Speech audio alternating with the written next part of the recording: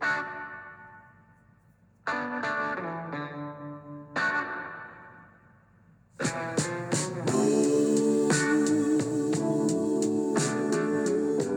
morning and welcome to the Marcus Today pre-market podcast. My name is Henry Jennings and it is Thursday the 25th of May, and as usual with all the information contained in this podcast is general advice only, so please do your own research, contact your own financial advisor regarding any of the thoughts, ideas or insights in this podcast.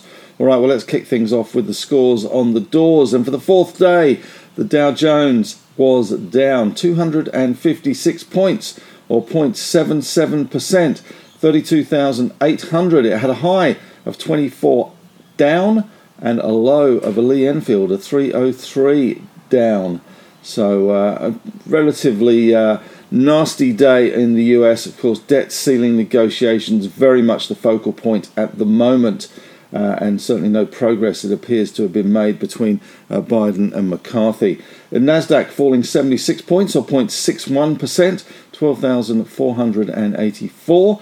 And the S&P 500 down 30 points or 0.73%, 41.15. The VIX Volatility Index was up 8.1% to 20, bang on 20.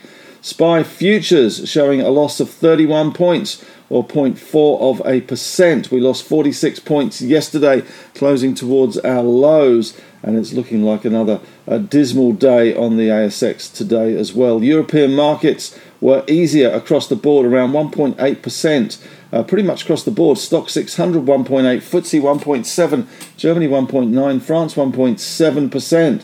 So pretty much across the board losses of around that 1.8% for European markets. Looking at some of the US stocks, we had Apple up 0.2%, Meta, the artist formerly known as Facebook, up 1%, Google down 1.4%, Microsoft down 0.5%, Amazon up 1.5%, Tesla down 1.5%, Netflix up 2.5% after they announced that their password sharing crackdown was coming to Australia, coming to a child near you very soon.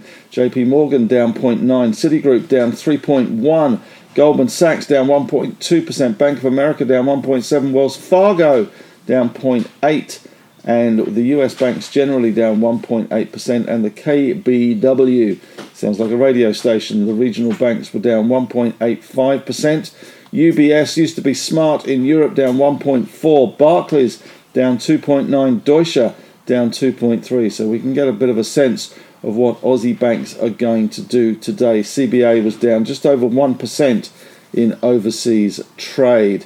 Looking at bonds, short-dated bond yields are hitting big-time highs at the moment on fears of this debt crisis, the debt ceiling not actually being resolved, and the US defaulting. The US 10 years, 3.744, 2 years, 4.378. The Aussie 10-year, 3.67. So all those bond yields pushing ever higher. Bitcoin down 3%. The Aussie dollar, 65.46, slipping below 66. And the US dollar index was up 0.4% to 103.89. That's on the back of the debt ceiling woes and worries. Looking at commodities, we had Brent crude up 0.8%, 65 cents. We have seen the Saudis warn that maybe shorters should be careful.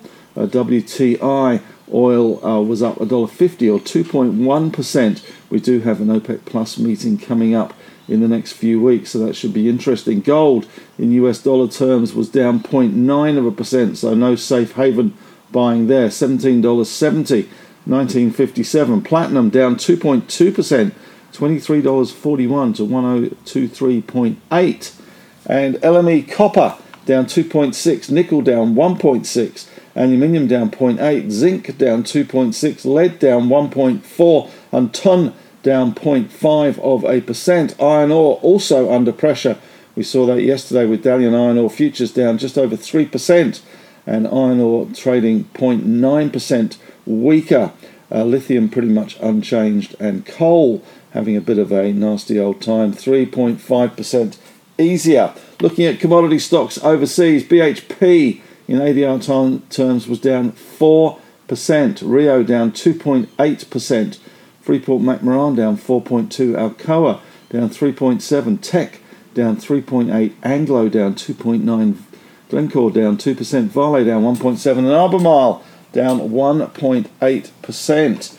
So it looks like we are going to see some weakness in the resource space, and we're probably going to see some weakness in the banking space today. So 31 points on the SPI may not be enough as we limp into the end of May, the sell in May and go away, and head into the all-important June tax loss selling. Dow Jones currently down 76 points on the futures. Nasdaq up 181 points on the futures market. Why is the Nasdaq so good? Well, the short answer is NVIDIA. NVIDIA came out with some cracking figures after hours, up nearly 30% to an all-time high. Their CEO, Jensen Huang, said the company was seeing surging demand for its data center products. They had EPS of $1.09 adjusted. The market was expecting 92 cents. Revenue was $7.19 billion versus $6.52 billion. So it's absolutely shot the lights out, which is the reason why the Nasdaq is rallying. So that is good news in some respects. But Dow, as I say, down 74 points on the futures market there. Looking at the US market last night, it was dominated by the talks between House Speaker Kevin McCarthy and the Democrats with Joe Biden. They're hand-picked negotiators, and so nothing yet, although McCarthy says the GOP and the White House have time to reach a debt deal. He says we have still time to get an agreement and get it done, but there is no time set for him and Biden to meet. He said, I think at the appropriate time we'll get back together. Well, nice. So we'll see how that one goes. The yields on securities due in early June have surged, with rates on one of the instruments in the US that trades nearly 7%, more than 4% above the instruments maturing on May the 30th. So you can see the risk premium that has been built into those yields and those bonds in the US on a US default. So that certainly is the major focus at the moment. We've also got presidential hopeful Rick DeSantis live streaming on Elon Musk's Twitter platform, and it does seem as if there are some technical glitches on that happening at the moment. So another one joins the race for the Republican nomination. Of course, Donald Trump still head and shoulders the favourite there to take that out. So that is interesting, all those glitches. Looking locally today, not much on the scorecard as yet, I have to say. We have got the Aussie dollar. It's the lowest since November. 65.30 was the last seen in November last year. So certainly the Aussie dollar not seeing good times, great classic hits at the moment. As far as announcements go, we do have an announcement from Clover Corp this morning, updating guidance. It guides full year revenue of 77 to 82. Prior guidance was 80 to 90. So that looks like it's the lower end of that range. Immutep has dosed the first patient in its phase 2, phase 3 trial for metastatic breast cancer. Volpara Health Technologies, VHT, has reported FY NPAT of a loss of 9.8 million New Zealand dollars. And Sandfire Resources has produced the first copper concentrate at Motheo in Africa. Liontown also in the press this morning. They were at the Mining Resource Conference yesterday, and Liontown is now holding funding discussions around its $895 million Kathleen Valley project.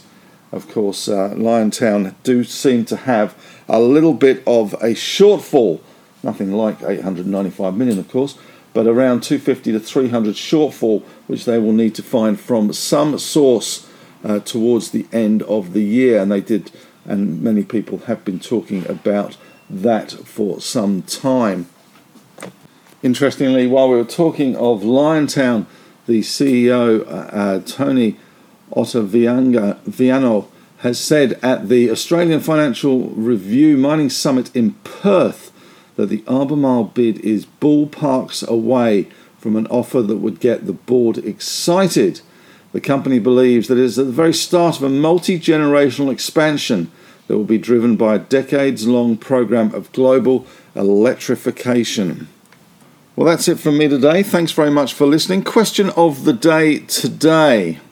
We are seeing a lot of price action in retailers at the moment. Many retail stocks under pressure as we approach the mortgage cliff that many have been talking about, and also the rental stress for younger Australians as well, and those that don't own houses, obviously. Has this affected your spending? Have you been pulling back on your spending recently? Certainly, it looks as if in the last couple of months we have seen that spending from consumers pulling back. Have your habits changed in the last couple of months? Well, that's it. Thanks very much for listening. Have a great day, and as always, may the trading gods be with you.